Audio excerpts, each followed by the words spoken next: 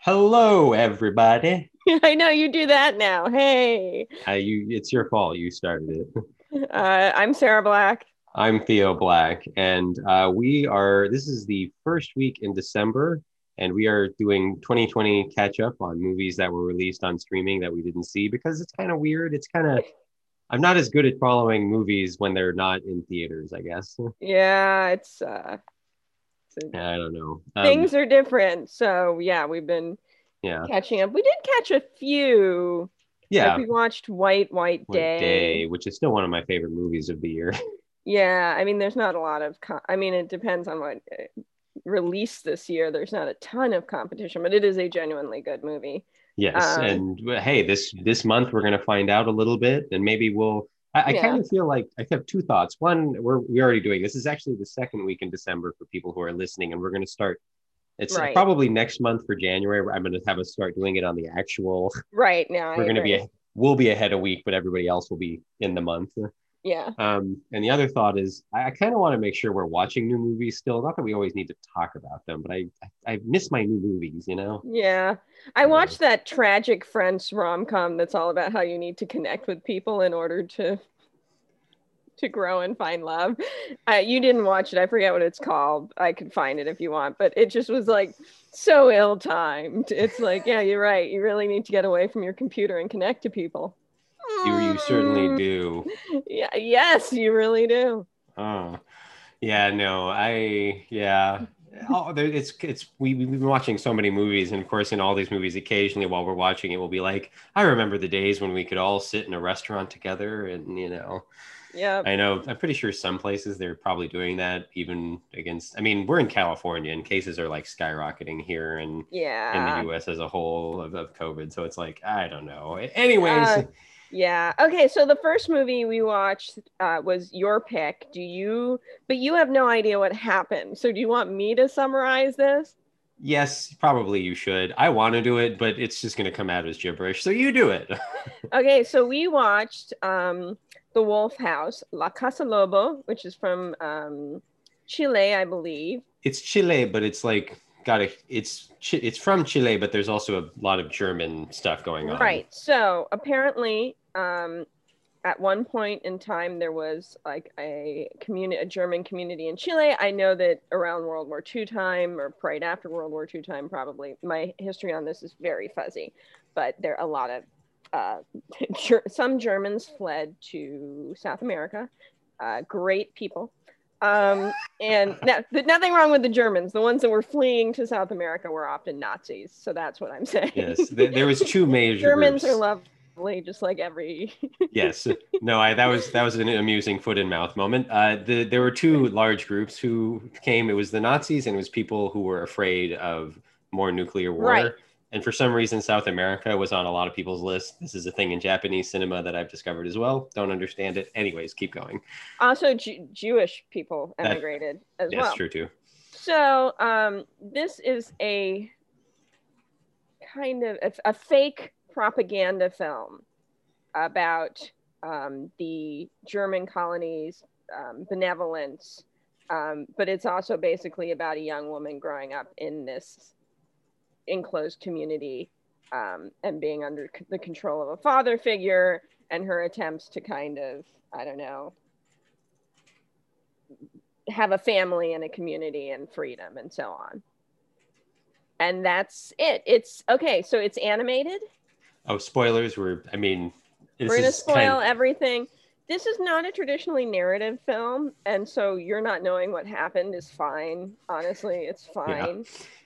But there are these, all in German, this kind of warm male voice that will come in and talk to the main character, who is Maria, about like things. And, Stuff. that's obviously and it's based on something real that I don't know anything about. So I can't, I just very briefly read and it sounds not great. I mean, it sounds like a cult. A lot of it made me think of a cult. And so Maria is kind of our main character we're following, and she seems to adopt these pigs that she then anthropomorphizes, and the film itself anthropomorphizes. It's all animated. Um, And we should say specifically it's mixed media animation, and Mm-hmm. it's mixed media between there's a set. I mean, there's a few. There's like a beginning and ending that aren't mixed media. There's some like footage, like some fake Mm-hmm. footage, I guess. But it's a house that has furniture in it, and so there's that. Except that it's being like removed and broken apart, and like there's painting. Is the walls are being painted, and like sometimes the walls are being painted to look like a house, and sometimes there's people, and then there's Right. paper, This is sorry, keep going. and there's also paper mache, and those are the two main things: is the paintings on the walls and the floors, I guess, but mostly the walls, and the paper mache. At least I think it's paper mache that's Yeah. being, or some sort of papers. Looks like paper tape sometimes. It's hard to Yeah, know. it's hard to know exactly, but it's mixed media. Um, when we say Completely, which is animation, really neat. It's sometimes is it's I don't know where animation begins and ends, but a lot of it is actually time lapse to me right? because you're actually seeing the figures be created. You're actually seeing the paint go on the wall. You're not seeing anybody do it. No people appear in the movie except those beginning and end pieces that are kind of different. Yeah, But you see the figures being built up. You see the paint, the tape being put on, and that's not.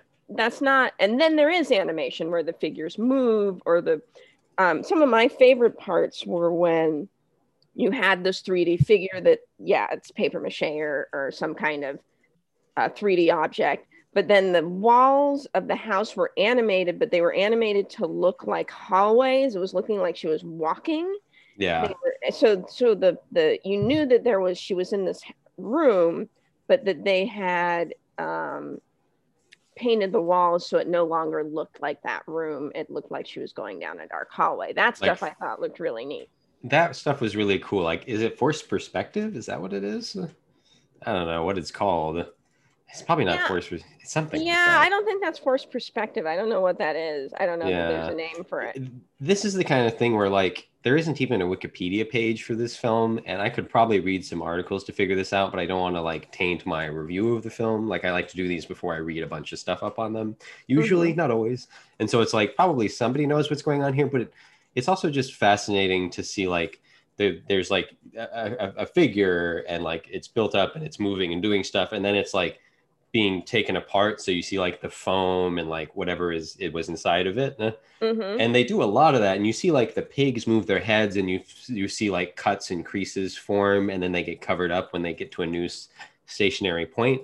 So You see it's drips of paint that then get yeah, painted over. yeah, totally. And it's it feels intentional. I mean, it's a bit hard to know. This could be like someone's passion project. I have no clue like whether there was money or not put towards this. Certainly there was a lot of time and effort put into it, Yeah. but it's hard to know like how, and it's hard to know for sure, but it felt intentional because the story, as much as I mean, it is a story, but it's, non-narrative or pretty confusing. Like it seems to be, I mean, essentially it's like, to me, the way I read it was like, this person is escaping a cult or trying to like figure their life out in a cult. Right. And I wasn't ever too sure, like, did she escape the cult? Mm-hmm. Like, and this is her like trying to build a life outside of the cult. Is she still in the cult, but she's like really secluded from it? It's not super clear to me. Or I Mm-hmm. mean, I guess the idea is that she escapes it because that seems to be what the beginning is, and getting away from the wolf. But because of that, it kind of makes sense that you're like seeing these things be built up and broken down, because that's kind of like maybe what's going on for somebody who's in a cult or trying to escape a Mm-hmm. cult or reprogramming. I don't know. We, as much as we do listen to true crime things, it's kind of hard to know exactly what's going on. Right.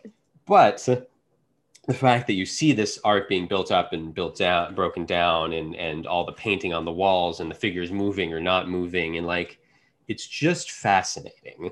Like this is one of those ones where it's like, I'm not sure it's exactly a great movie, but whether or not it is, in terms of my own feelings or, my own qualitative judgment of it, it is a very unique thing, you Well, know. that's where I kind of what I wanted to talk about first. Like you and I, it came up a lot with Loving Vincent, and I don't want to rehash that, but um, there was a lot of press around that. That I have the name right. That's the one that was oil It, paintings yeah, animated to look, Loving Vincent. um, and a lot of the rhetoric around that was how much work it was, which Yeah. I always find a little unfair because I know people who work in the film industry and it's always really hard work. People work really hard on movies that aren't very good. And that's just, and It, Loving Vincent was a real mixed bag.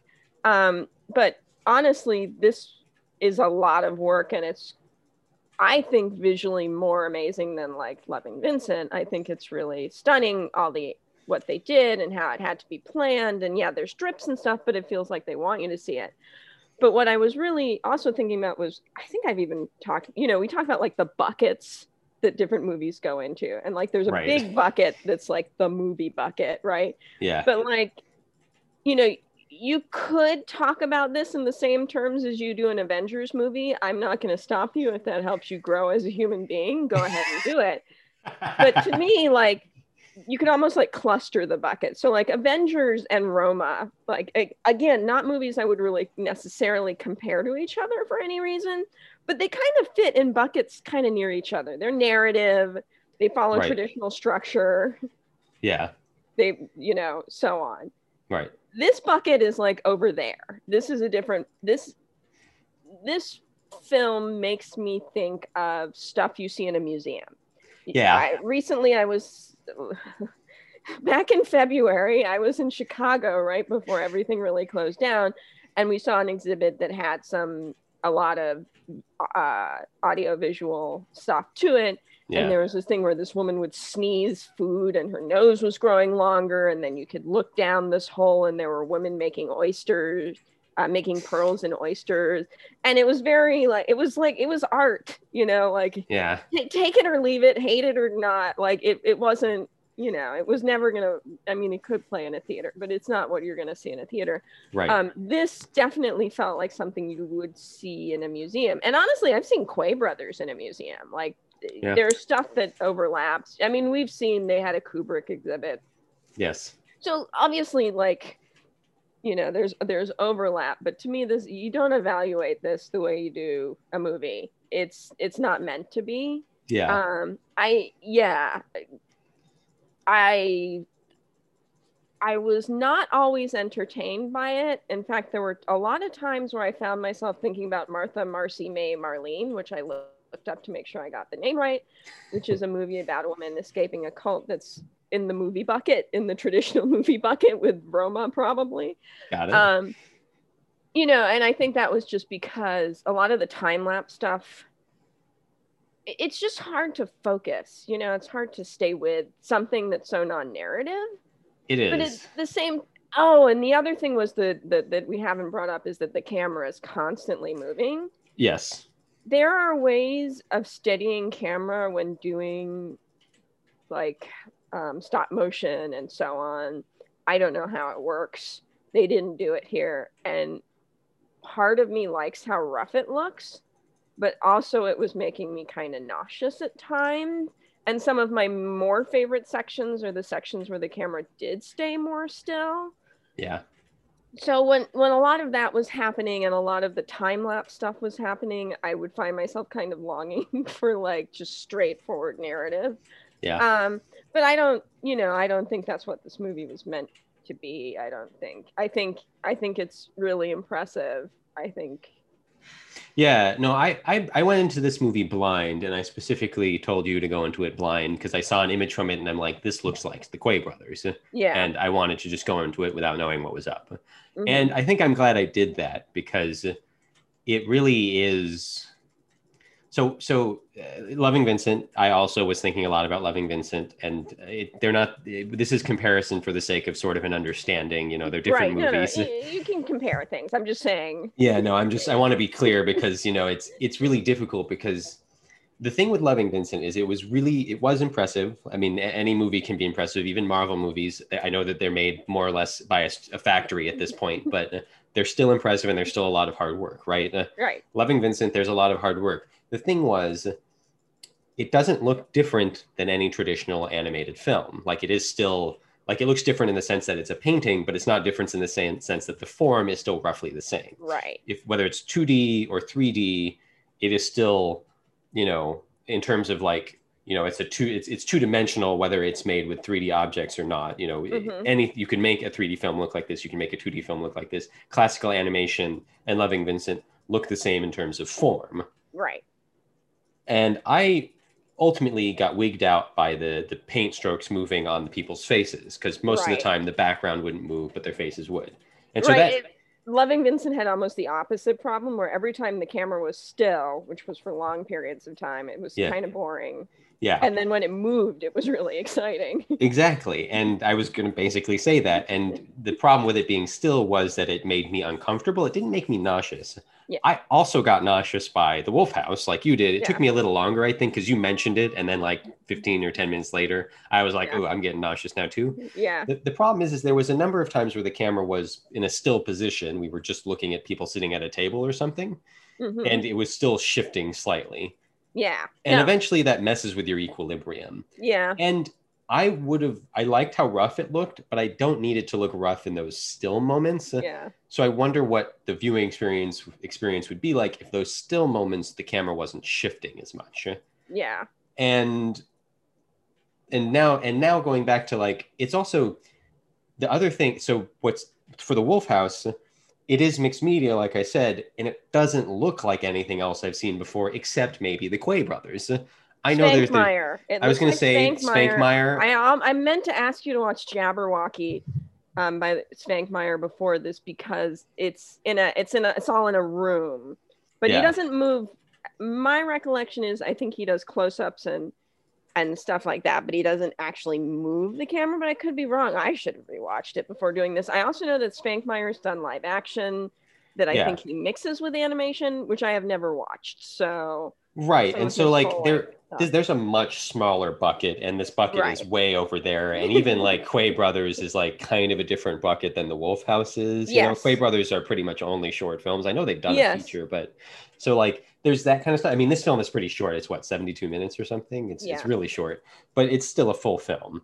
And like, and even Carl Zeman, you know, his stuff, like it's mixed media between real and what's, fake, but it looks more like a traditional movie than this, or like, I can't remember having seen an animation like this I want to call it postmodern, because it shows you how it's being made as it's being made. Yeah. And I mean, it is just so fascinating. It is so fascinating to me.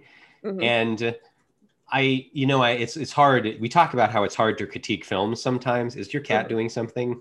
A little bit, but don't worry, keep going. Okay. It is hard to talk about a movie and critique a movie like this, because you just don't you don't see this or Bird Boy or, there's just any like animated movies in particular, but even like a small film like, I don't know, what was something we've seen that's like, they're hard to critique because this doesn't feel, I mean, even if they put money behind this. Even A Field in England falls into that, where it's like, I don't want to see 30 A Field in England. I don't have a lot of A Field of England to compare it to. It's just it's just. Yeah, the only thing I can. Interesting. There's nothing mainstream that I can compare. I mean, I guess the closest I can compare this to is regular stop motion, like a Isle of Dogs or something, Yeah. Which you can sort of compare it to that, but it is still so different that it's like. Yeah. Like that had stuff in it where I could be like, oh, well, that's really neat and whatever. And I can kind of look at it, this and that at the same time, but it's hard to really, and at the same time, I got bored during this, but I didn't get bored at the animation so much as like the animation was always neat. I just wasn't always interested in what the animation was doing because your cat. It's very hard. I wasn't always interested in what the animation was doing because it's like, it's kind of it's okay to get bored sometimes too. Yeah, that's true. I like ballet, and I've taken people to ballet, and I've been like, if you get bored, that's fine. Like it's fine. There's nothing like people don't like being bored, and I don't know. I kind of like being bored sometimes. It really depends. But it depends. This kind of thing where you're watching art can get boring sometimes. And I don't mind. I don't want you to bore me with your action film, but if you're going to bore me with your art, I'll just keep watching until something catches my eye again. And if because we've talked so much about the animation already and how interesting and beautiful and It's it not is. beautiful though. It's Well, grotesque and weird and stuff. I mean beautiful in the sense of like it is grotesque. Like I think the Quay brothers stuff is beautiful, but it's Right. beautiful in the sense of like I just want people who it's are listening to be like, this isn't like this a is some grotesque beauty.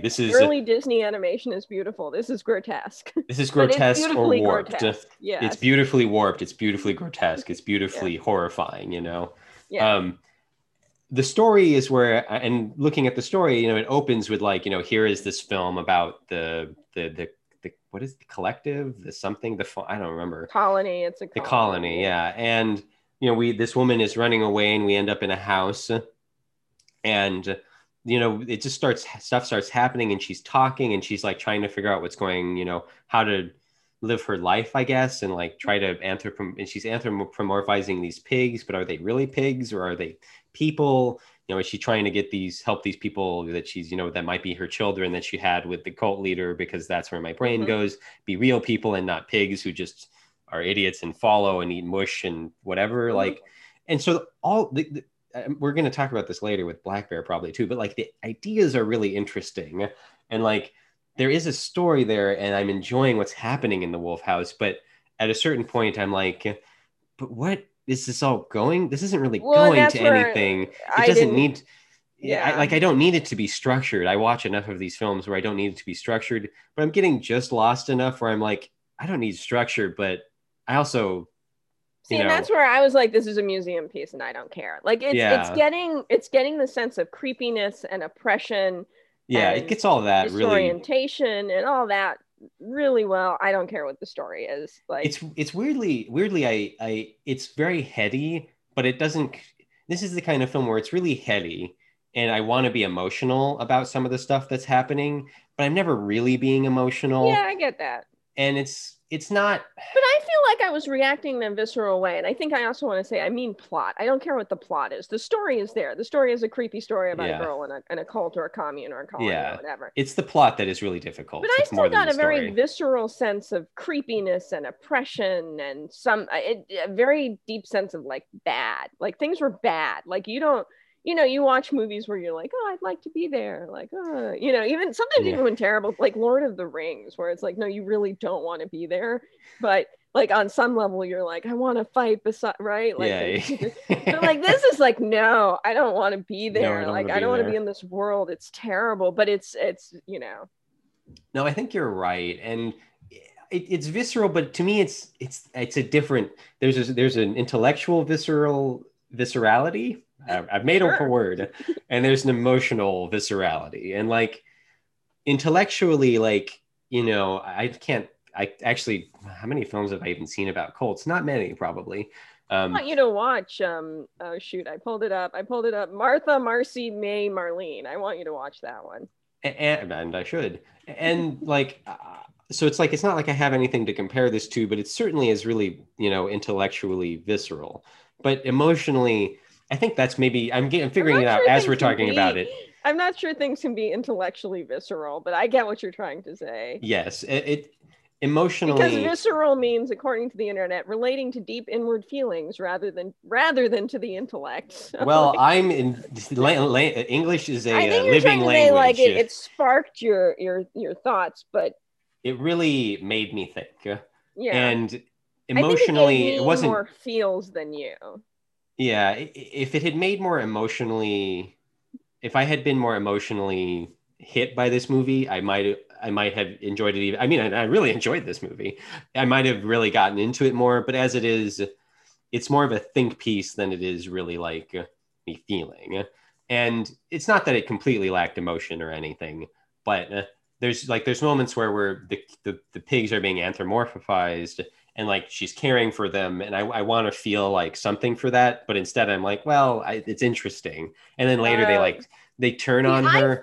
I felt things there, and when they got burned, and It's like I felt I think I something, felt but more than you. yeah, you've got more. It got you more than me. But Yeah, again, that's where it's like it's hard. Again, it's hard to criticize this because it really is what it is, and it's like it's hard to yeah, imagine it being anything else. yeah. You know, maybe technique wise, you know, it could have held the camera still more in a few scenes, but like other than, Yeah. I mean, you know, I don't Yeah. know.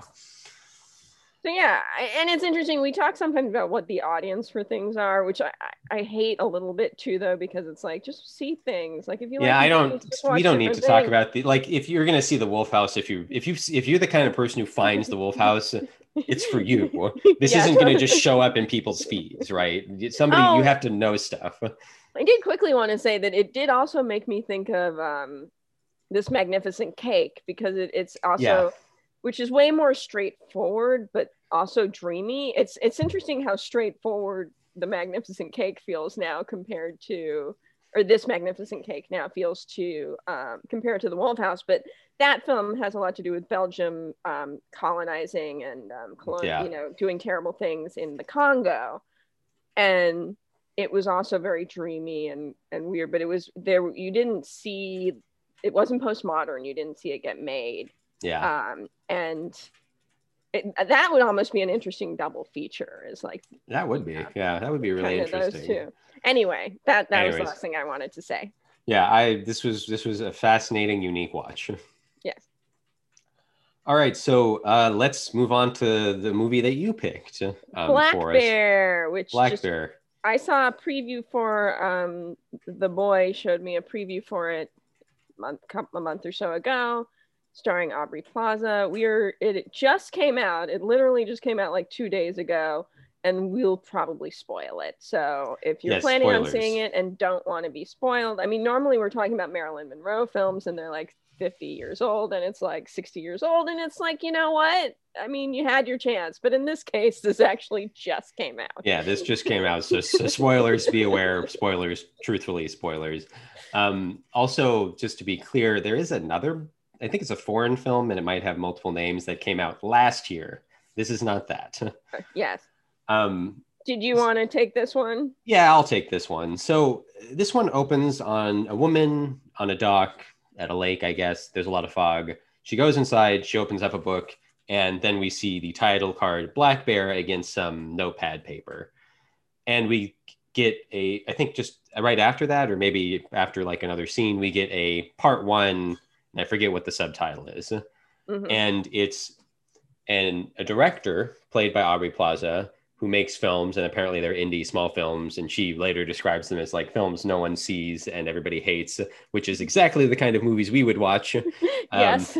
uh, she's gone to this like this cabin. It's like a, I don't know, It's it's huge. huge I cabin guess on it's a lake. technically a cabin, but yes, it's Yeah, huge. to I guess it's like a creative retreat, and this couple, this musician and this woman seem to sort of, I guess they run it. It's a little loose, you know. It's creative friends, people who knows, creative community, and quickly things descend into really uncomfortable discussions about feminism and gender roles and creativity and all of that. And there's a relate, and the woman who is there with her husband, not husband, is pregnant, and the director is interested in the male lead, Christopher Abbott, who's in things and I like him.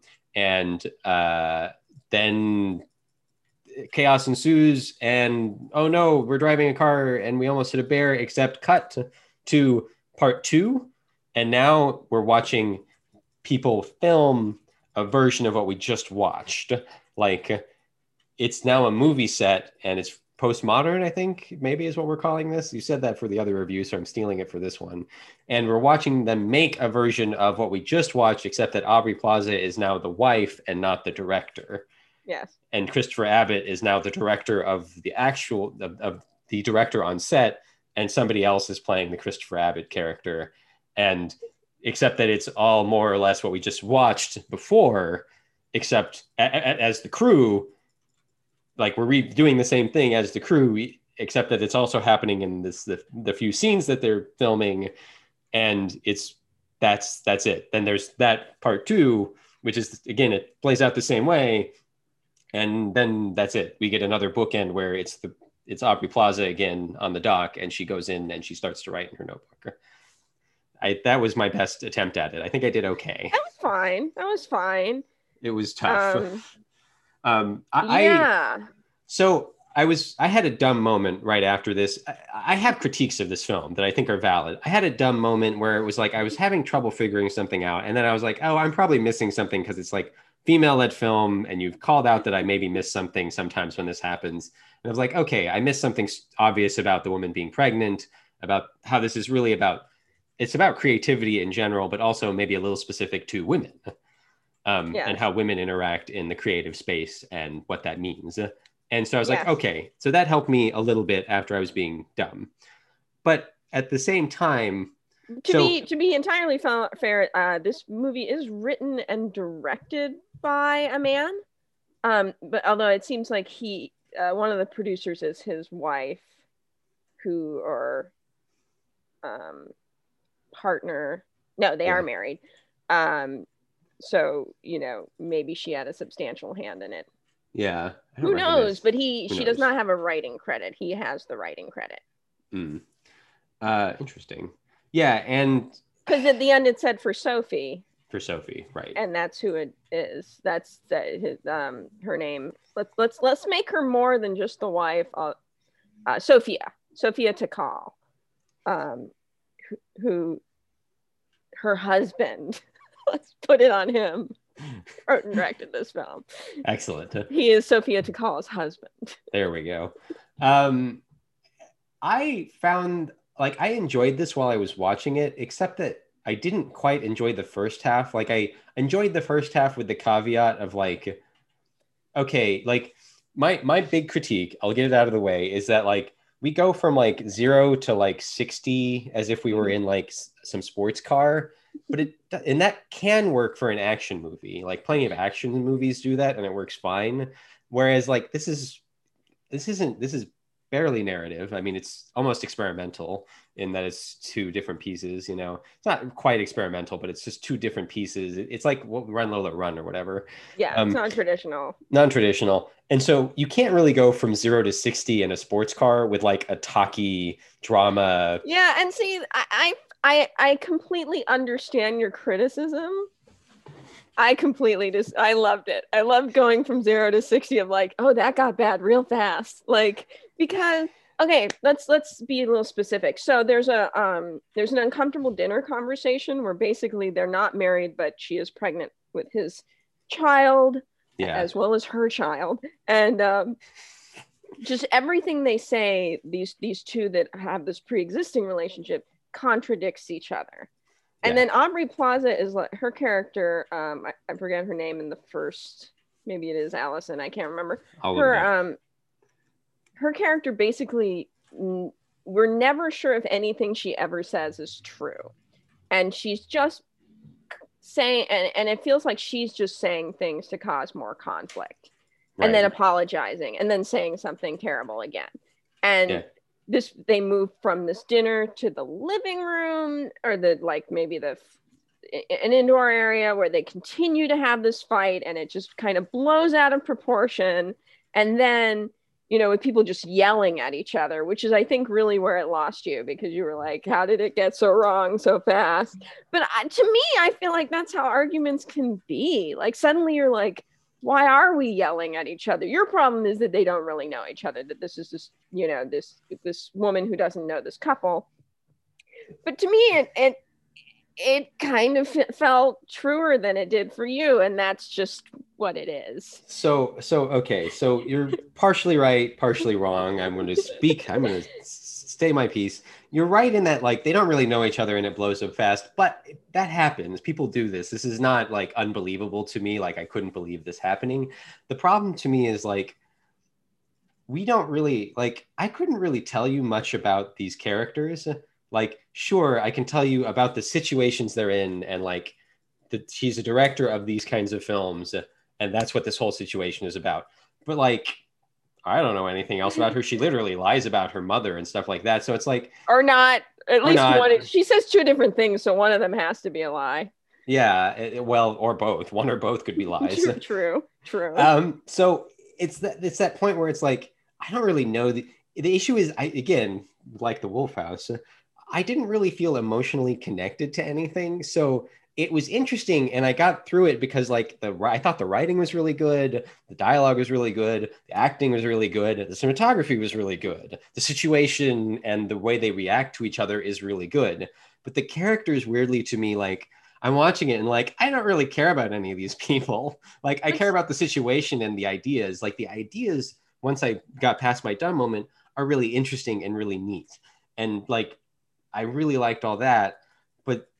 But I can believe, what you said, like it's a little weird that people are arguing this much right after meeting each other. They seem rational and like sensible enough not to do that in terms of like how their dialogue is and how they're discussing, but whatever, people are like that. To me, it's more like, who are these people? Like, why do I care? What am I doing here? And I get that. But for me, I mean, I'm the character person between the two of us. Like, I have trouble with, Toshiro Mifune, not Toshiro, I love Toshiro Mifune. I have trouble with Akira Kurosawa because sometimes I'm like, oh, you didn't create characters, you just hired character actors. Like, right. Yeah. And they create, just by virtue of having such unique looks and kind of mannerisms that they create a character. Yeah. But this movie to me is so much about, this movie to me feels like a personal essay. Yeah. And it feels like a creative personal essay. I was even thinking earlier of Almodovar's personal one that you liked a little more than me. Oh, that just came out? Pain and Glory. Yeah, yeah. It's literally framed. This movie is literally framed like a personal essay almost because of the Notebook. Yeah, and so for me, it's yes, it's a little more intellectual than visceral, as we keep saying. So we're gonna have to use different words soon, but.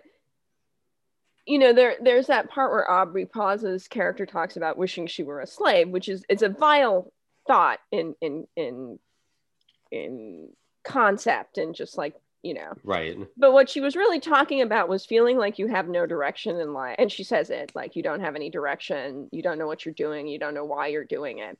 Yeah. And so in that way, the characters not being specific kind of worked for me in giving that sense of disorientation and like, it's almost like we're trying to nail down who these people are and you can't. And that goes, part of my problem with biopics is that I think human beings are intensely complex. And so something about taking someone who really lived and simplifying them is bothersome to me, whereas inventing a person isn't. Right. And so in this sense, it's almost like it's showing you just, you can't really nail people down. Maybe I'm reading too much into it. I don't know, but that's what it kind of gave me. So I basically agree. Like I liked this movie. The first half had some trouble for me, and the second half more or less made the movie really work for me. With the caveat that I still didn't. The characters kind of. I think that's my main issue. Is we go from 0 to 60 really fast without the characters really being on that 0 to 60 track. But I have a thought. It just came to me, so bear with me. So Black how bear with me. Black bear with me. So many jokes in there. So you talk about sometimes with like sci-fi movies, I think, or fantasy movies, like there's these interesting ideas, but like everything else just gets thrown out for the sake of like ideas, and how like Red Letter Media, I think, has done this where they like they like Prometheus because of the ideas, but then they really harshly critique like a rom-com or something, right? Right. I mean, we don't know. We just this is a criticism I've leveled at Red Letter and at other people. I don't think they're and at the world in general. Yes, right. And so because like sci-fi is like more a male genre and rom-com is more a female genre, roughly in terms of traditional ideas. Right. So there's that issue, right? And weirdly, I want to turn this back on you and say, like, are you sure this isn't something that you really like the ideas for? So you're kind of like making it work in all these other ways, like possibly. And one of the things you leveled against, not as like a big critique of who you are. One of the things you leveled against this movie is it's really hard to know what we just saw. Yeah. And I read the Wikipedia, which explained like the Wikipedia breakdown is like the Aubrey Plaza character has this experience, and then the second part is her turning it into a movie, which is not necessarily how we interpreted it. So if the movie wants you to come from it with a strict interpretation there you go. of the two pieces and how they relate, there's not enough there. Like, right. because Yeah. we kind of interpreted it as actually two different stories that she had written, like her Right. imagining two different stories, whereas Right. Wikipedia is saying the first one is her having this experience and the second is her depicting it. Right. I don't know if that works for me. um Yeah, I don't know about that. and the movie doesn't, and that's where even kind of we were talking about, like, what if there were a third piece Yeah. that, and this makes me think of another movie we saw that I kind of don't want to name because it would really spoil it, and I don't want to spoil it, but there is a comedy out there that kind of does something where you start with what you a situation just straight on, then it turns out it's being filmed, and you kind of see how it's filmed and what's going on, and then there is a third piece where you kind of see where they take it even back another step. And there's I something about, I can tell you later which one, you probably already know. right. There's something about threes, because like when you have two things, I think it's like you need three pieces of evidence. Although I think is it I've been on a jury, and it's like I forget how it works, but it's like you can have X amount of circumstantial evidence, Right. or like then there's just like proof. And Right. those are different things. Circumstantial evidence is like he's standing near the gun, right? Right. But that doesn't necessarily, so you need multiple things like that in order to prove something. Or you can have something that's like he is standing there holding the gun at someone, and that Right. is like proof. And I, this is what it feels like we have these two pieces of evidence, but there's I'm not something about having a third part that I'm not sure I can convict based on these two pieces of evidence we have here in this film. The other thing is, I think this movie sits in a weird place between non-narrative and narrative, because I think it needs a third piece too. And a part of that is like traditional story structure. Often yeah when you get a three piece, yeah like they're like Run Lola Run, like yeah you get things like that. It really Or you works think about because Moonlight, where like without that third act, it would be. I mean, but that's right. we think. I mean, some people do 4 acts and 5 acts and so on, but we usually think of things as beginning, middle, end, three Right. pieces. And when you break it into pieces, it doesn't necessarily completely fit into that, because sometimes, you're if we're talking traditional story structure, sometimes like your first piece of your three-piece movie that's broken up that way doesn't end at the end of the first act. Like it's not, whereas Right. this it sits in that weird place where it's like I almost wish it was less narrative or more narrative, and it's Right. not like at a huge detriment, but just like It also made me think, shoot, about that. I'm not going to be able to find it. Symbiosis, taxioplasm symbiote something tachyo. Let me take see if that's two. enough to, because, and I don't know if I'm supposed to be thinking of that or not. Of course, now my internet doesn't want to help me find it. Right. Oh, did I mean to look up symbiosis pistachio? Uh-oh.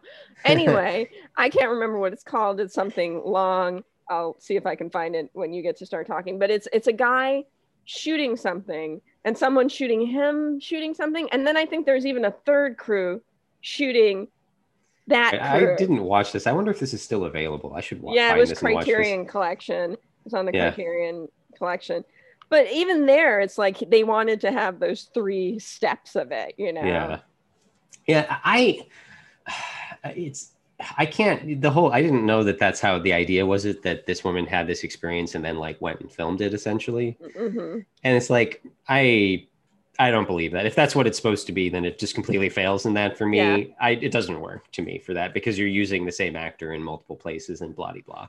So, yeah, but yeah, I don't know. I'm kind of, it's this weird, I'm also kind of running out of things to say about it, because it's like at a certain point, it really is what it is. Again, this isn't this. I don't know how popular or not, or how this movie is being marketed, because again, we're kind of out of the loop on that at the moment, and we're not in theaters to see trailers, so I didn't see a trailer for it. So I'm kind of just shrugging. Like I feel like the people who will want this movie will find it more or less, and it is definitely. And there's a part of me.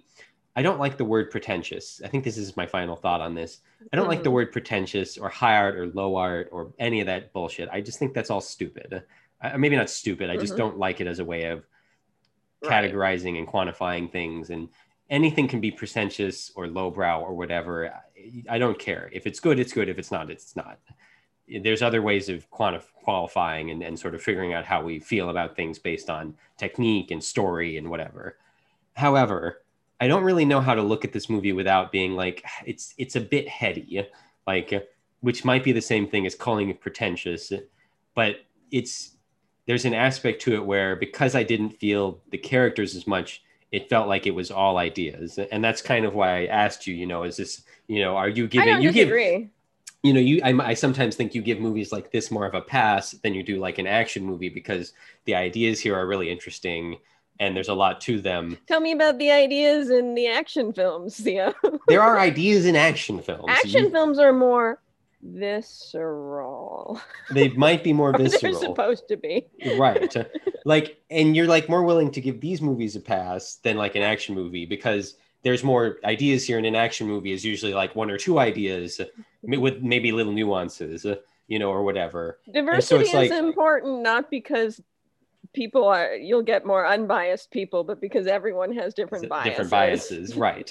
And so I'm curious, I think about like, and this isn't, again, for the people at home, I'm not attacking my sister. This is things we talk about. We're fine. We're fine. We're fine. I wonder if you and me too, but specifically, we give this a pass because the dialogue is so well written and because the situation is so well thought out and done, even though I still think the characters, you get more character in the second part than you do in the first part. Anyways. I don't disagree with you. And when you're talking about giving it a pass, you still liked it. You still think it's a good movie. You just think that I'm giving it more, and I might be, and that's fine. Other movies get passes for less good. Lots of movies have gotten passes for bad reasons. So. Totally. So my last two things are, it's Symbiopsychotoxoplasm, directed by William Greaves. And it's got 3 different crews, because there's something about having 3 that kind of matters. And it was interesting. But my last statement, which I know you agree with, is that I thought that its depiction of filmmaking, small filmmaking, was pretty good. Because so often you see writers, directors, actors, producers sometimes. But this is like, you get to see the these AD and I don't even know all the terms necessarily, because I haven't the gap of the grip. But we grew up, our mom worked on live television, and often enough you and I were like downstairs with like the guys, the camera guys, the people that don't get glamorized by Hollywood. Right. And so it was fun to see kind of those people who don't, and they do sometimes, you do see them, but I always like it when you see the boom operator, the person getting room tone, these unsung heroes of filmmaking. Long ago you made me watch, I think Lost in Oblivion is the title, right, which is about a crew making an independent movie. It stars Steve Buscemi and some other people who I don't remember, who might be well known or not. There's a similarity between that and this, just in kind of how because in that you see like the room tone guy, that's a little bit more about like pretentious people like right out of college or something doing a film or something. And there is a moment in that where somebody has food poisoning and is vomiting in a toilet, and in this I think it's the AD, maybe. She seemed like she was the AD. Yeah, probably the AD, who's like maybe the production manager. Hard to know. Yeah, she's eating some tilapia or something, right? And she's having explosive diarrhea, and it's just hilarious. So definitely, I also appreciated that aspect to it. And I forgot, we didn't even really talk about it a lot, but this is a movie that's really interested in the creative process. And I kind of mentioned it, but it's really interested in the creative process for a woman. Yeah. Like a lot of it. That. Yeah, we didn't go into the details of like how it explores that necessarily, but it does it from 2 different angles. And I actually like that it's almost like in both it's exploring it, and in both it's kind of doing the negative version of how we look down on the women who are traditional before not going out, and like, but then the people who go out who are like jealous of the people or going out and doing more traditionally male housewives versus career women. You're talking about. That's more or less how you boil it down, and like the negative parts of both, and how one wishes they were like the other or something. Well, and the second half is all about her being manipulated by her husband in order to get the best performance, which is certainly something like we've heard Kubrick did that kind of stuff. Otto Preminger famously did that to Sheen Seaborg. So lots of people did that. Yeah, it's so common that like, I tend to think that that's all blowhard bullshit. Like, I get that we get some great movies from it, but the way that we manipulate people, it seems like people have been manipulated, is really toxic and bad for their health. Yeah. But it's interesting, like, and you have a woman who's the one being manipulated this way, and like she's creative and out there doing the thing, but like she's also has this home life that she wants, and so that's Yeah. interesting. I didn't want to make, I wanted to make sure we just, there's Right. details there. We're not just saying, we're saying these ideas are interesting without talking about the ideas. It's because it's kind of heady and hard to discuss, Yeah. but Well, yeah, my last thing is, as a creative person trying to write a story, I appreciated that, like, oh, what if I change that and then that becomes a little different. Like it's, I've talked about it here, there's, 7, 5, 2, 3 stories that exist in the world, but there's an infinite number of variations, and that kind of right. should, and I really struggle with what one to tell sometimes in my own writing. I really appreciated seeing that kind of shown on camera, and that's Yeah, probably part of why I liked it so much. makes sense to me. I think that's it. I feel like I had one other thing to say and now I have forgotten it, so can't have been that good. Yeah, it's all good. We talked about it a lot. I think I talked about more than I thought I would. Excellent. So onward. Onward. So we're going to talk about the last new movie we watched, Happiest Season, which has also not been out for very long, though I think longer than 2 days, Yeah. maybe like a week or something. So Happiest Season. Spoilers. That's why you're Spoilers. saying that it's been out. Like, we're, again, this is not a Spoilers. 60-year-old Marilyn Monroe movie. This just came out, so you may not have had a chance to watch it. It's on Hulu. Yes. Um, So spoilers all the way.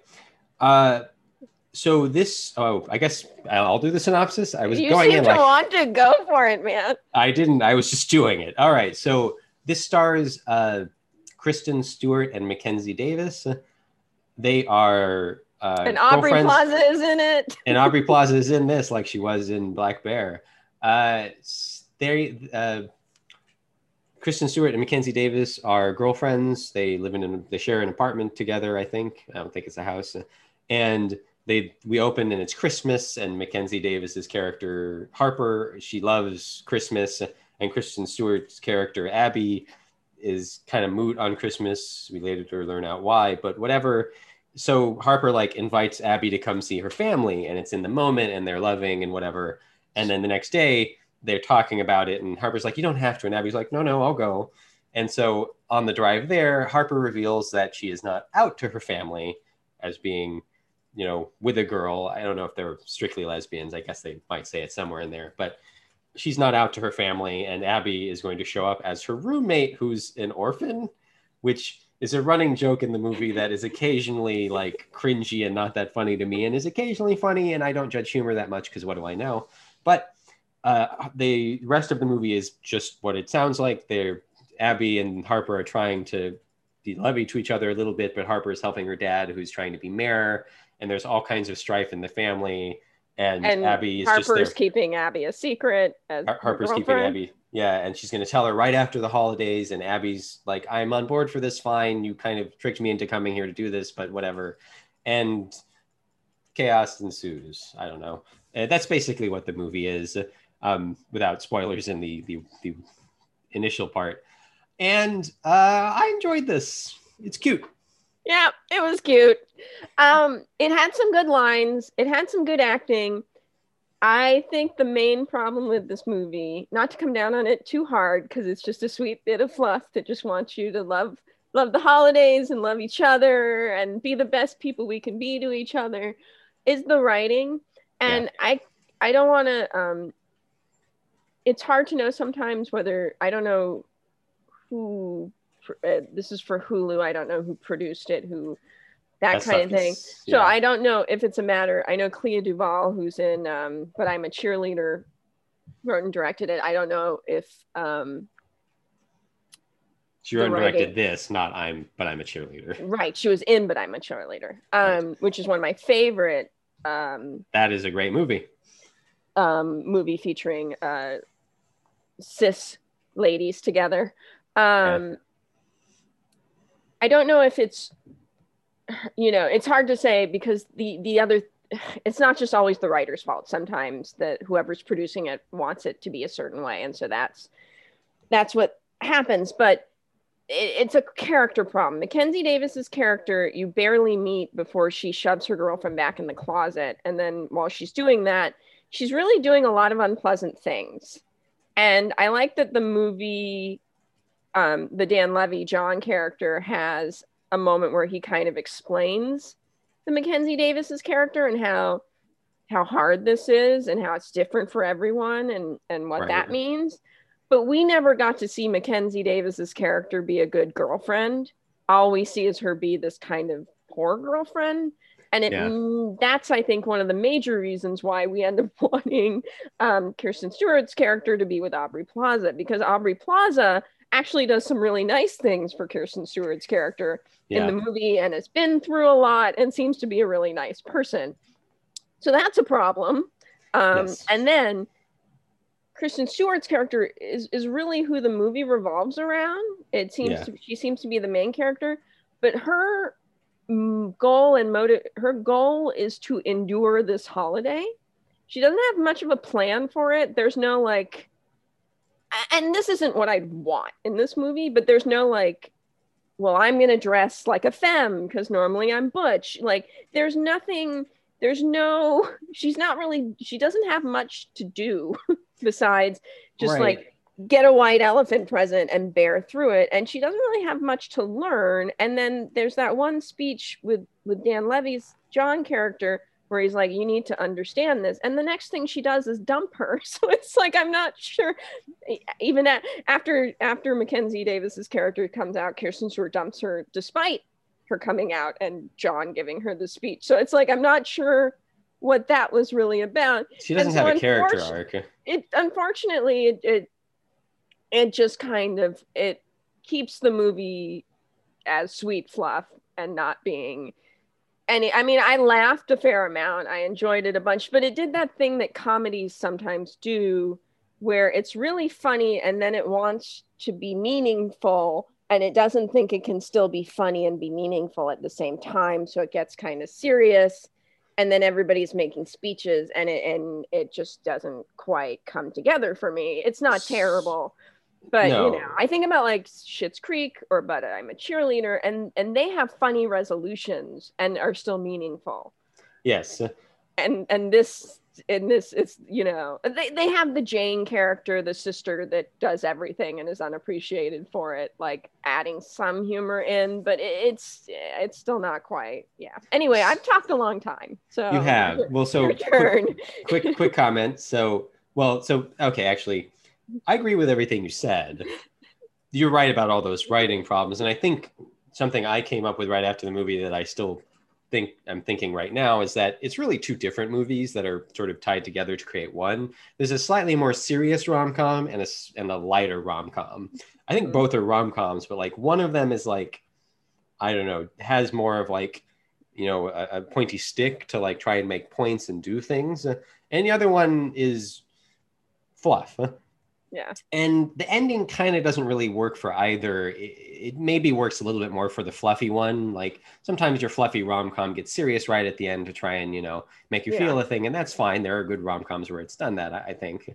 But like it's, you know, it's also like you have two characters, but one of them doesn't have an arc and the other does. But the one that doesn't have the arc is the one that's really the main character. It's supposed to have two main characters, but Harper doesn't really feel like a main character. She feels like, I don't know, again, two different movies, two different characters. I don't know. So it doesn't really mix right. And I think I weirdly enjoyed this more than you because I kind of figured out partway through. I mean, it's obvious what the movie is. It's I've been light and watching a fluffy. lot of fluff that I've been enjoying lately. So then to see fluff, and I enjoyed it. That's not fair, but there's a way of doing fluff. And for me, this wasn't it. Right. And I get that this isn't fluff for everybody. It's, you know, I honestly, I like rom-coms now, but this isn't really, I like the more serious rom-coms where like they're still romantic comedies, but they just are a little bit more romantic, a little more dramatic. And this kind of doesn't really, it just like, I like that, like, it's the kind of movie where like, I like that Jane actually, like, they don't just wash over the Jane character. Like they ruin her painting and she gets upset about it. And it's like, oh, that's good. Like that moment was good. But it's also where it's like the sisters are arguing with each other. And it's like, Alison Brie is a good actress. Mackenzie Davis is a good actress. I don't quite feel like they really got to play with their range very much. Yeah. I don't know. Mackenzie Davis gets stuff to do, but at the end of all of it, it's kind of it just kind of settles into like, this was cute. It's fun. I didn't really expect anything more from it. I Yeah. didn't really expect anything less from it. It was Yeah. fine. Yeah. I mean, earlier we were talking about an extremely experimental animation film that doesn't really have a narrative and so on. And it's In, like, and we're like, yeah, go watch that. Why not? I mean, I feel like, parts of that experimental animation didn't work for me, but it's fine. Like parts of this didn't work for me, but it's just it's a light, happy holiday movie featuring two cis women. You don't have a lot of those. You yeah. might as well see this one. That's a terrible. But like Cis I one? enjoy. Isn't cis when they're straight, or am I getting confused? I think they. Oh, Jill's shaking her head at me, so I'm confused. Don't mind me. It means I believe it means you present you present a certain gender. Oh, right. You're right. Okay. I get there's so many terms and like Yeah. I care about people and I care about them having these terms to use, but I get so lost sometimes. Yeah, it's Um, fine. It's fine. but well, no, but you're right. This is like this is a popular LGBTQIA movie that Yeah. people might watch because it's on Hulu, it's promoted, it's got famous people in it, I and just that's want good. more of them. I want more of them. And then if there are more of them, some of the characters will work for me better. Yeah. No, I agree. There's a weird. I figured something out on accident. I was curious who wrote this because it was Clea Duvall was one of the writers, and the other writer was Mary Holland. Mary Holland is the actress who played Jane. Oh, okay. And that actress is in Greener Grass. Okay. Who's she in? I don't know. This is where it's like I want to look at. So Mary Holland. Oh, Sorry, she was everybody. probably like one of the neighbors or something like that. Yeah. And it's like Look, she anytime was also in Star Wars Jedi Temple Challenge. I just want you to know that. right. I'm looking at an image, and it looks like she's she's one of the neighbors at the pool. Like Yeah. Here's an article from the LA Times. She's the one all the way on the right with the thing on her head. Yeah, is she the one they make get a divorce? I can't remember. Anyway. I can't remember. No, she's not the one. one. Oh no, the main character. That's one of the main characters. Yeah, but anyway, she's in Greener Grass, so I've connected it to Greener Grass for you. You're welcome. Thank you. Yeah, I don't have a lot to say about this really. Like, it feels like it's like a Hallmark type. I mean, I don't watch Hallmark films, so I don't know if it really is a Hallmark film. But I think I know more about. We're gonna go into this wanting to just feel happy, and it's going to make them happy, and that's just fine. It's going to make them happy with a few pointy moments, so I kind of appreciate that there are those pointy moments, even though if it doesn't work on the whole for me. Like I like that that's there. Like Dan Levy's speech where he's like, I'm glad that your coming out story was happy, mine wasn't. Yeah. Like it's, everybody has their story. Like there's stuff like that where it's like, if this reaches a wider audience, that's good. I think. Yeah, and I appreciate that they showed that, people can kind of not treat each other great, but still love each other. Yeah. It's just, it needed a little more nuance to really work for me. But right. as a message, that's great. Like, right. You brought this up when we were talking about it after the movie, and you haven't yet. So you talk about false equivalencies. Right. And this movie has like false equivalencies in it. This and Love, Simon both have false equivalencies in it. I don't want to spoil Love, Simon. A lot of rom-coms do it. I think they're trying to imitate Pride and Prejudice, which was a time of great inequality. So I don't even know what they're thinking. But yeah, it's like, I'm really sorry I ruined your life. I'm really sorry. I didn't tell the truth. And it's like, those things are like wildly unequal. But the movie's like, you both learned an important lesson. And it's like, not really though. It's fine. Like there are rom-coms where you don't have false equivalencies and the characters both still learn things and apologize for something, but one is definitely worse than the other and it works. So I don't think movies don't have to do what Happiest Season does with the false equivalencies. We can the rom-com form is dated. We need someone to breathe some fresh life into it. Well, and that's where, like I've said too, is like I like that sometimes in these LGBT romances, one character doesn't grow. One character is really just kind of supportive and loving. Yeah. And I'm fine with seeing that in straight romances more. And I think it does kind of happen in straight romances too. But that's almost what this movie needed. But Kirsten Stewart's character was being treated too poorly I to think it's like Kristen Stewart. Kristen. Sorry, It's okay. Kirsten. Sorry, Miss Stewart. Oh Jesus, Mrs. Stewart. Yeah. Like that's almost what her character, but it just usually Yeah. that's not the main character anyway. Yeah. I watched a It's lot of these movies and I have thoughts. you do. Ultimately Happiest Season. It's fun, it's light, it's fluffy, it's maybe a little messy and not like it's not messy and it's more just like messy in story than anything else, as opposed to like a lot of ways Yeah, it could be messy. So yeah. yeah. It's hard to be too hard on him, and I was kind of hard on it, but it's hard to be too hard on a movie with such good intentions. Totally. All right, so shall we do a quick wrap up? I think so. Yeah, we don't. You didn't watch a movie for me this week because that's okay. These things It was happen. that kind of a week. It was that kind of a week. But you know what I did? You know what I did you did, do? Theo? Here, I tell me. finished 3 series that I was watching. 3 different they were one was Thai. 3 different dramas that I was watching. So that was Right. my accomplishment. 2 of them were long. One was 50 episodes and one was 52. So I'm just saying. Excellent. Is that your wrap up? I have a short No, I wrap can up. go more into it, but you seem like you wanted to talk about I don't. My wrap up is just so short. I watched 2 short films, Michigan Avenue and I-94, which were both Betty Gordon, I think is her name. She's the one who did Variety. I watched think it them. would be Bet, but I could be wrong. Anyways, she did. They left at the end of the month, and I watched them. I think right after we did the last podcast. I don't know, and they were interesting. Small experimental films. I watched The Heiress, which was I quite enjoyed. I don't think you really enjoyed it as much as I did. The acting, I thought the acting was really good. This is like a dramatic. This is like Marvel movies again. They have 1 or 2 ideas. Whatever.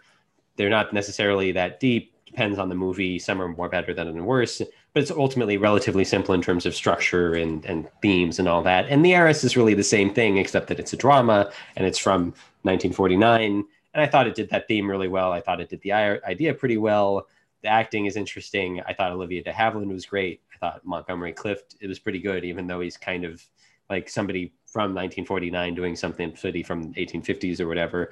But I liked The Heiress and it was really pretty to watch. So, I thought it was good. And then I also watched the new Mulan. I would give my left arm a Disney remake that I didn't think was bland and uninteresting. I would remove a piece of my body to make it so that I could enjoy one of these movies. You keep watching them anyway. It's like you like getting. You're not even getting punched in the face. You're just getting like a light little pop. I want These are the movies that wasted 2 hours. Pop. I don't believe in wasting 2 hours, but you know what I mean. Yeah, while people are still watching these movies, and even though Mulan didn't actually do that well, as far as people can tell, it's hard because it was mostly streaming. Everybody watches these movies, so I'm curious to see what everybody was watching. Sometimes I watch movies from my childhood that I didn't see because at the time I wasn't seeing what everybody was watching, and now I'm curious. And just the characters weren't very well formed. This isn't a musical, so you don't have the fun musical bits, which is fine. They reuse some of the music. In fact, they reuse one of the songs in the end of the movie, but they don't quite build it up the right way. So it's like, it's the mirror song where it's like, I don't know my reflection. And it's like, what? There's only like one shot in the movie that really clues us into that. It's kind of built a different way. It's actually directed by the woman who did Whale Rider, which I enjoyed. And I think you enjoyed, but you have big problems with. I hate Whale Rider, but it's fine. It's fine. I hate it on a personal level, not like a movie level. Right, and it's a story I particularly dislike seeing. She's done other movies, so I'm curious. It's that thing where it's this might as well not be directed by a person. These movies feel like they're directed by a committee, and so at the end of it, I was just so annoyed by the end of it. Yeah, there's that's what I was saying with Happiest Season, where it's I feel like the writing's not good, but I don't want to criticize the writer because you never know who has say in it. It's hard to pick out the writer. It's hard in those movies to pick out the writer, the director, or the cinematographer maybe, but in this movie it's this is made by a committee, and it's really hard to get behind it because there's these weird edits, there's a slow-mo here, why are we doing this, here's a character moment. the most interesting character was the villain played by Gong Li, and I didn't really care about the rest of them that much. Mulan barely gets a character. It It's all sounds too like well lit. I'm gonna skip Mulan, which I wasn't gonna watch anyway, because I Yeah. don't like being slapped by Disney films. So There was all these weird controversies around it too, which make me I wasn't going to pay the $30 for it at a certain point, and like I didn't have to because eventually it just came to the streaming service, which my girlfriend pays for. And so I just kind of shrug at the whole thing and the whole experience. freeloader. Yeah, well, Anyways, that's what I watched. I also watched more of The Amazing Race because it's my vicarious traveling thing, and it's also a game, and it's pretty fun Yeah. to watch The Amazing Race. And maybe sometime I'll have thoughts about it that I'll eloquate. But I'm still only on season 7 of seasons 30. There's 30 seasons. I don't know. It's pretty good. I enjoy it. So yeah, I thought The Heiress was boring. I agree that the acting was good. I found Montgomery Clift distracting, but I don't know if that's my issue or him. They were kind of long conversations, and I was just like, but we know where this is going, so why am I watching a 10-minute conversation? I don't know. But it's certainly worth seeing if, Olivia de Havilland and all that kind of stuff. I didn't think the entire thing was boring. I just found parts of it quite boring. Mm.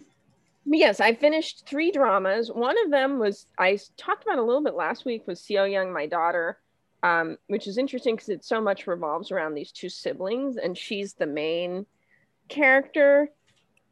And her character was really interesting. Almost made me think, like, I don't know Taming of the Shrew very well, but my memory of that is like just very focused on this woman and her emotional issues, and it's always interesting when we do that because we don't do that often as a world. But the other interesting, there were just some subversions. No one accidentally got pregnant. No one moved in with anyone. I mean, someone did, but it wasn't the same way it usually works in these things. Okay. And there's always this focus on first love, but this one character like dumps the first love for a reason, for a good reason, and just marries this woman because she really likes him. And I kind of like seeing that relationship develop. Okay. At the very end, it was still very much a marry and procreate series, but I enjoyed it. It's fine. We talked about giving passes to things earlier, and I wonder, like, I don't know enough of these. I got to figure it out. Oh no, I give these things, but it's like,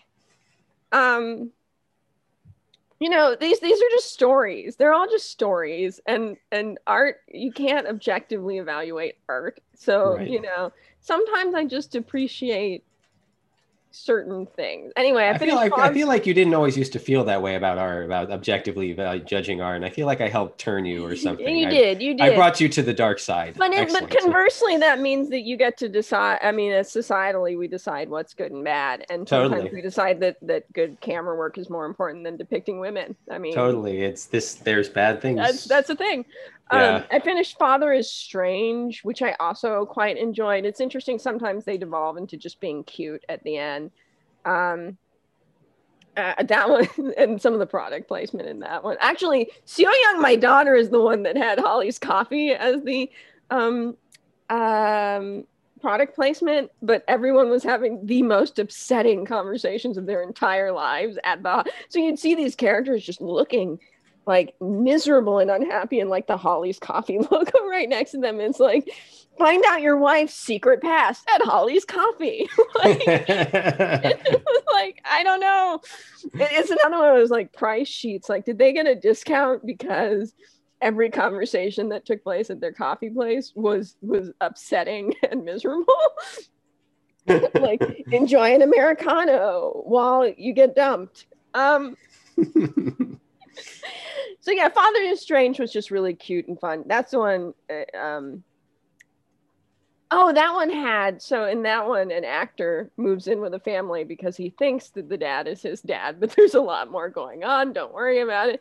But there was a little bit of behind the scenes stuff because the actor is acting in a drama. So you're seeing a drama being filmed in a drama. And I felt like I was really getting some insight when they were showing, like, can we just get this done in one take? Come on, one take, let's do it. And I'm like, okay, so that explains some of what I'm seeing is they just want to get the one take and keep going.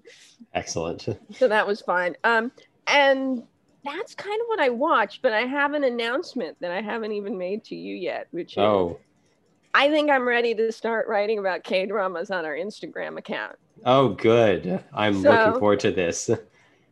I don't know when, like part of me almost wants to start in January because of like the neatness of like, oh, 2021. But I also kind of feel like I want to start writing. So we'll see. I'm going to write about the ones I like and why. I just started watching this one and like talking about giving things a pass. It's a kimchi restaurant where a gangster like goes to for reasons. There are reasons. Don't worry about it. But Excellent. like 5 10 minutes of every show is like how this kimchi restaurant changed my life, and a character will just sit and talk about how the kimchi restaurant changed their life just every episode. And you know what, fine, it's a story, it's very sweet, it's very cute. I like it. All I think right. that our gangster character is doing a Toshiro Mifune impersonation sometimes, and I like seeing you don't see gangsters as heroes in these shows very often, and Right. I'm just enjoying it. And so yeah, like it's like you don't watch cooking shows and complain that they keep showing people cooking things, right? Like Right. you're watching the show about a kimchi restaurant. They're explaining how kimchi changed people's lives. This is why we're here. Like, if you don't like that, leave. All right. I'm really enjoying it though. So I'm anyway, glad you're enjoying it so much. I look forward to your write-ups on K-dramas. I think I don't know if I said this on the podcast yet, but I'm like, I would never want to devote the time to this. I don't have the time because luckily I'm still employed, but also I don't, even if I wasn't, I don't think I'd want to devote the time to this. So I'm kind of glad that I'm learning all of this through you, because I kind of trust and I find your opinions good and interesting, and I know kind of where your biases lie. So it's like, it's interesting and I enjoy it, and I'll watch some of these eventually. You have ones for me to watch, but yeah, I do really want you. And sometimes, like, I describe it as like I have like two sets of boxes. I talked about my buckets earlier. These are my boxes. These excellent. are the things that like I love, and these Yeah, are the things I hate. right. And then there's a whole bunch of things that could be wrong with it, right? Yeah, If right. it checks off a ton of things I love and very few things that I hate, I don't care how much in that middle section it checks. Right. If it Yeah, checks off like a bunch of things I love and a bunch of things I hate, then I'm in trouble. Like, right. There you go. but it is funny how like I just get like I just certain things just make me really happy and I really enjoy seeing them. And I don't care that I'm getting lessons about life by a kimchi, or that there's a little bit of nationalism involved in here. It's not my nationalism. So you know what? I'm not going to worry about it. And in Yeah. Father is Strange, he talks about how he's never able to get close to his stepfather because they're a different race. And I'm like, oh, that's problematic, but Oh it's not dear. it's not my problematic. His stepfather being a white man. Um, Ah, so it's just like it's just sometimes yeah. it's interesting. It's not like I'm unaware, and it's also like you don't get this stuff other places. Like No, you don't. this is where you find these kind of stories. Like, where else are Well, you going to find out how life can be changed with really good kimchi? I don't know. I don't know. I almost want to make kimchi now. I want to make kimchi. I should send you pictures. I want to set up on my patio so that I can sit out there and eat like they do on these low. It is a low wooden thing that you then put it to anyway. Excellent. But I'm also, I don't know if I already said this. I'm mostly going to talk about ones I liked or that had things I liked strongly in it. I don't feel like talking about ones I don't like. So Don't do it. yeah, like I, I didn't I look finish this forward to one it. because it was mediocre. I mean, who cares? There you go. We don't know we're watching yet, do we, for next week? Have we talked about it? No, I mean, I want to watch Palm Springs, Right, but Palm I picked Springs. two of last week, so I don't know. Yeah, maybe I'll pick two for this week. I want to watch Ammonite, which is apparently like this year's Portrait of a Lady on Fire, which is, I mean, not really, but it's just, I think it's a period piece. It's two women, lovers of some kind. Yeah. I'm not sure. I think it's available for like $20. I want to watch The Vast of Night. That's what we're doing this week. Or The Vast. Okay, we Yeah, can do that. I forget I think it's The Vast of Night. I want to watch that because I keep getting advertisements for it. And I hear that it's not the greatest thing, and that's fine. I've already seen some I have reviews to for it. see if that other person who lives here wants to see it too. He Yes, you probably should. does. So that Well, might be a weekender for us. Yeah, we'll figure out what we're doing. But those are some potentials for anybody listening. I also want to. We haven't watched a Godzilla movie in a few weeks, so I'll probably watch one of those. And then there's also um, Sinbad and some other stuff on Criterion I want to watch. I got so many things I want to watch. I can't even list them all out. I'm gonna keep watching my kimchi family restaurant because it makes me so happy. And I've made a K-drama friend, and she wants me to watch Reply 1988. And I need to watch Honeyland for you. You And do. so I'm gonna work on these things. Yes. Excellent. All right, everybody. Thanks for listening and joining us. I'm starving, so it's lunchtime. Have a good day or Bye. evening or whatever. Bye. Bye.